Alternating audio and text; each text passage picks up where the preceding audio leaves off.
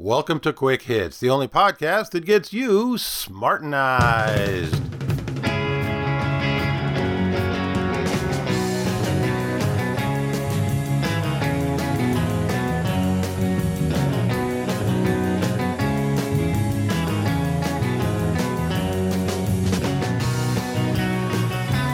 Today's episode, Bathroom Brouhaha. What's all this brouhaha? Brouhaha?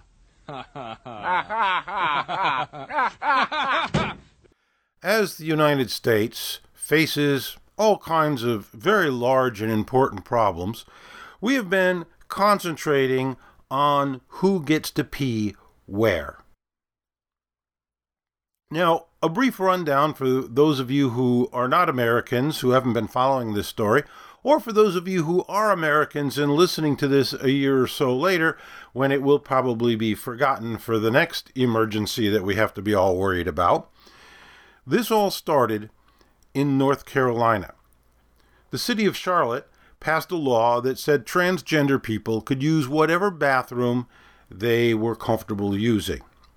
The North Carolina legislature, desperately afraid of losing their hard-won reputation for being clueless goobers, immediately called a special legislative session, the first time they've done it in over 30 years, to pass a law that said you can only pee in a bathroom that matches the gender on your birth certificate. Now, this particular law only applied to government agencies, and it didn't exclude the possibility, in fact, it specifically included the possibility of having a specific bathroom set aside for someone. But the country exploded in indignation, thinking that this law applied to every business and to every bathroom, even though it really didn't. And the protests started coming thick and fast. Bruce Springsteen canceled a concert that he had coming up, which I really thought was kind of a dick move, because none of the people that are going to his concert had anything to do with passing these laws. And part of the fun of a concert is the anticipation of going and making the plans or getting together with friends. And he just said, no, you don't get to do any of that because the people that pass laws in your state are idiots. And if he's going to use that as a criteria, then he won't be able to play anywhere in the U.S. PayPal announced that although they had been planning on opening an office in North Carolina, they changed their mind because of this law. They were pulling out.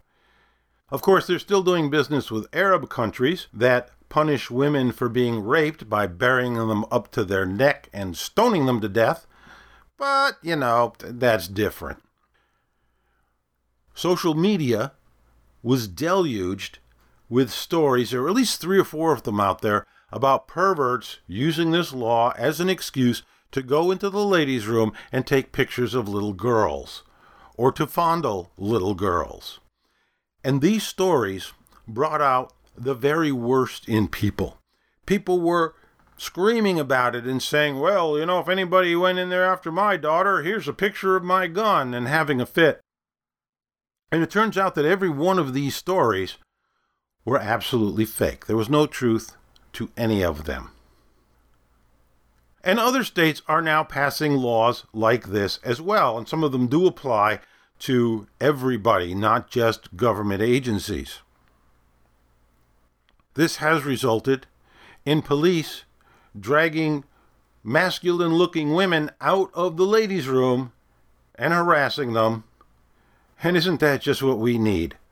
Another excuse for the police to brutalize citizens. Target announced an official company policy, which says that people can use whatever bathroom they're comfortable using. And this, of course, made some people go absolutely nuts, including evangelicals who have been purposely sending men into ladies' rooms to create problems. I don't know why. Just because, I guess. This brings me to what I figured out a long time ago, that 90% of all the problems in the world are people not minding their own damn business. And people are boycotting Target. There was a petition with 1 million signatures. People are, I'll never go into a Target again.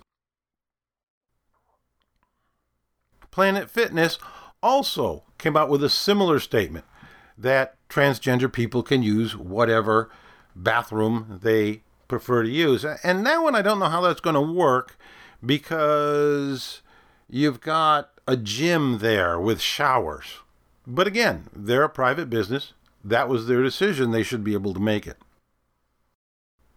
And of course, anybody who expresses any idea that, well, maybe the men's room should be for men and the ladies' room should be for women, will immediately be branded with all kinds of names from the left. Oh, you're a horrible, evil person for wanting to have a little privacy in the bathroom. I made a statement on social media that if a woman wants to take her 5-year-old daughter into the ladies' room without having to deal with some 6-foot dude in a dress, that doesn't necessarily make her a bigot. And of course, one of the useful idiots stood up and said, well, this is an opportunity to teach the child about various modes of sexuality. It's a toddler. People don't necessarily want to explain to their toddler what a transsexual is. To which this woman replied, and I quote, I agree with you that it's none of my business how other people raise their children, including if they choose to raise bigoted misogynists. What a sanctimonious twit. And when I say twit, I'm not sure I'm using the right vowel in that word. The left typically believes that the collective is far more important than the individual, unless the individual is a member of a minority. In that case, all of society has to change to adapt to them. And when I say minority, it'd be hard to come up with a much smaller minority than transsexuals. They represent 0.3% of the population. 99.7% of the population are not transsexuals. And of that 0.3%, a substantial percentage of them can pass. If you were in the bathroom with a transsexual, you'd never know it. They look, they act, they are male or female, or whatever their gender has been changed to. So we're dealing with a problem of a fraction of a percent that are making people uncomfortable in restrooms. And I don't pretend to know what the answer is. I don't think the answer is universal. Target's made their decision. Planet Fitness has made their decision. Other businesses, in a free country at least, would be allowed to make their decision, one way or the other. A law that says everybody must allow transsexuals to use whatever bathroom they want is a bad law. A law that says people can only use the bathroom that matches their birth gender is a bad law. In other words, any law on this is completely unnecessary and wrong. And it assumes that one size fits all. The policies of a Target may be entirely different than the best policies of the local diner or Joe's Bar and Grill. Let business owners set their own policies. And in most cases, they don't even need to, because it's not an issue. Maybe that's the policy. We'll deal with it on a case-by-case basis. If we've got somebody being obnoxious, some dude with a 5 o'clock shadow and a big Adam's apple standing in the ladies' room bothering people, we'll deal with it then. Otherwise, we don't even need a policy. I saw a cartoon that showed men's and ladies' rooms labeled penises and vaginas. That might actually be a solution. Pre-ops go here, post-ops go there. You can have private, single-person bathrooms. This has been a problem in high schools. There's at least 2 cases where transgender boys wanted to go into the girls' room, in the girls' locker room, and the school administrator said, look, here's a private bathroom for you. We'll give you a key. Just you, not a problem. And they insisted, no, we want to take a shower with the cheerleaders. You gotta meet people halfway. You can't expect 99.7% of the population to bend to your will. And saying, here's a private bathroom, that's a perfectly reasonable, in my opinion, that's a perfectly reasonable solution. And a lot of places now have family bathrooms. This is an issue when dad is out with his daughter and she has to go to the bathroom. Where do you go? Dad can't go in the ladies' room. You want to bring the daughter, even if she's just a kid, into the men's room. They'll have family bathrooms. That's a good solution too. I don't know what the best solution is. I don't think there is a best solution. I think it's going to vary according to the kind of business and the type of business and the type of clientele that they serve.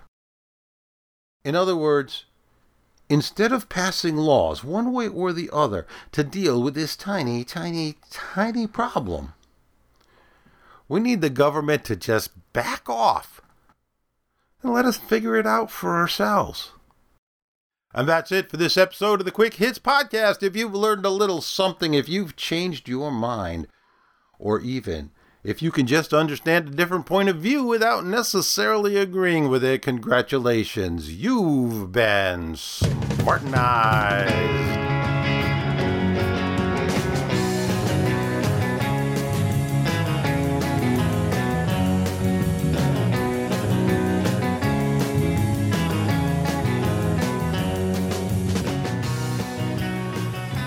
I got an email from Michael Waddell, who writes, "Hello from your progressive atheist listener."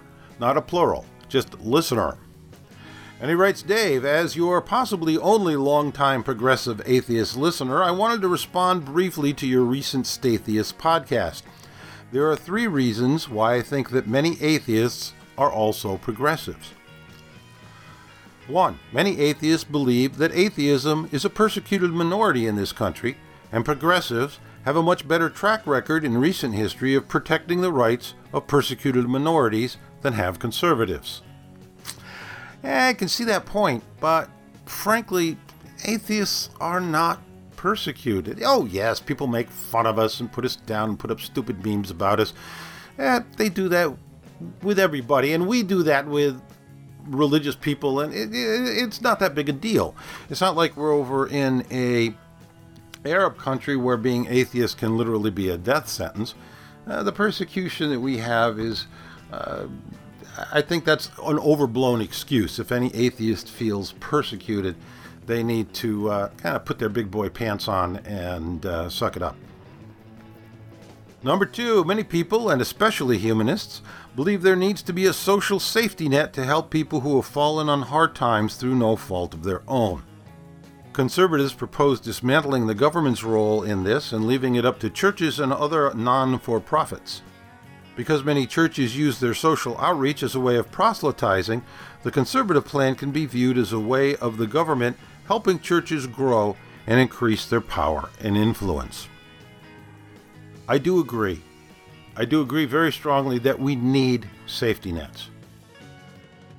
And before the government got in the safety net business, there were lots of safety nets. And yes, churches were part of them, but there were also things like mutual aid societies. I think every one of us, or nearly every one of us, has been at some point in our lives in really dire straits where we really needed the help of someone else, maybe financially, maybe emotionally. And there are ways of doing that work much better than the government. I've been reading up a little on mutual aid societies, and they're actually very cool, and they span all different ethnic groups. Some were based on ethnic groups, some were based on religion, some were based on philosophy, some were based on location. And it was, people that were helping each other out. It was a great idea. When government got into the safety net business, they made things worse, as they often do. To give you one specific example, poverty amongst blacks was dropping steadily for decades. And illegitimate births were dropping. They were actually pretty low in the black family, and had the black family as a family unit. When Johnson came in with the Great Society, that progress stopped. It just kind of leveled out and stayed there, and it's been there through all the trillions of dollars that we've spent. We've made being poor a job, and many people have taken that job. And for the people who just need the temporary help, as many of us do from time to time, it is designed as a trap. So it's very difficult to get back out once you fall into the government help. It's very difficult to get back out and get back on your feet because you have rules like you can't own a car, or you can't own a car that's worth more than $500, and things like that. You can't have a savings account with more than $500 in it or more than $1,000 in it. Things that tend to keep you impoverished, whereas a mutual aid society or a charity would actually help you get back on your feet and get better off far more quickly. So yes, I do agree that we need social safety nets. I just think the government is just about the worst way to provide it. And number 3, many atheists prize science and education very highly. Over the past few decades, conservatives have rallied against public schools and universities and have pushed for increased funding for parochial schools that teach nonsense like creationism as if it were science. Some conservatives have been openly hostile toward the educated elites and pander to the misinformed and poorly educated. Well, that's true. The problem is that being misinformed and poorly educated goes hand in hand with government schools. 25% of the population thinks the sun goes around the earth. And in a recent study, 80% of the people polled said, yes, we should label all food that has DNA in it. In real dollars, we have tripled what we spend per student on public school. And we have a nation of walking morons. Personally, I think education is so important that the government shouldn't be involved in it at all. They do a really lousy job. And when you talk about educated elites, take a look at what's going on in universities now. How educated is somebody going to be when they have to have a safe space when somebody that they don't like comes to speak? When they hear an idea that they don't like? When somebody writes Trump in chalk and they freak out? Our universities are turning out idiots too. He continues, personally, not speaking for all atheists or progressives, I understand the libertarian position that all taxation and all other government action is done using the threat of force. However, I find the libertarian plan to be just as naive as the socialist one. Whereas the socialist utopia is based on the fallacy that an absolutely powerful government will be benevolent, the libertarian utopia is based on the fallacy that a small and weak government will not create a power vacuum and immediately be turned into a banana republic by other, more powerful entities. Well, the only correction I would make there is that libertarianism is not utopian. Libertarian instead recognizes that there are bad people and there are bad actors, and it's not quite anarchy, believes that the government should be there to go after people for force and fraud, which would include people that are trying to turn it into a banana republic. What we can see is that what we have now and what we're continuing to build, it doesn't work. It's not working. It's a mess. And so let's try something a little different. P.S. For a view of what most progressives think the U.S. would become under a libertarian government, and also just an excellent techno-thriller, I highly recommend Neal Stephenson's Snow Crash. I've seen a lot of people recommending that book, and I have to get around to that, because it looks pretty interesting. P.P.S. It's wonderful to have you back. I intentionally kept quick hits in my podcatcher for the past 4 years in the hope that you would return to it eventually. I was really thrilled and surprised with the number of people who had done that and how quick the response was when I put out the first one and said, hey, let me know if you're listening. And with absolutely no advertising, within 24 hours, I had over a dozen people say, yes, I'm listening. So let me know if you're listening. Send me a postcard, drop me a line. So Dave at DaveHitt.com. You can stop at Facebook. There's a quick hits page there. You can like that. You can start a commentary there if you like. And about the only thing left for me to say is that the Quick Hits podcast is nothing more than a journal of one man's opinion, and therefore should not be taken too seriously.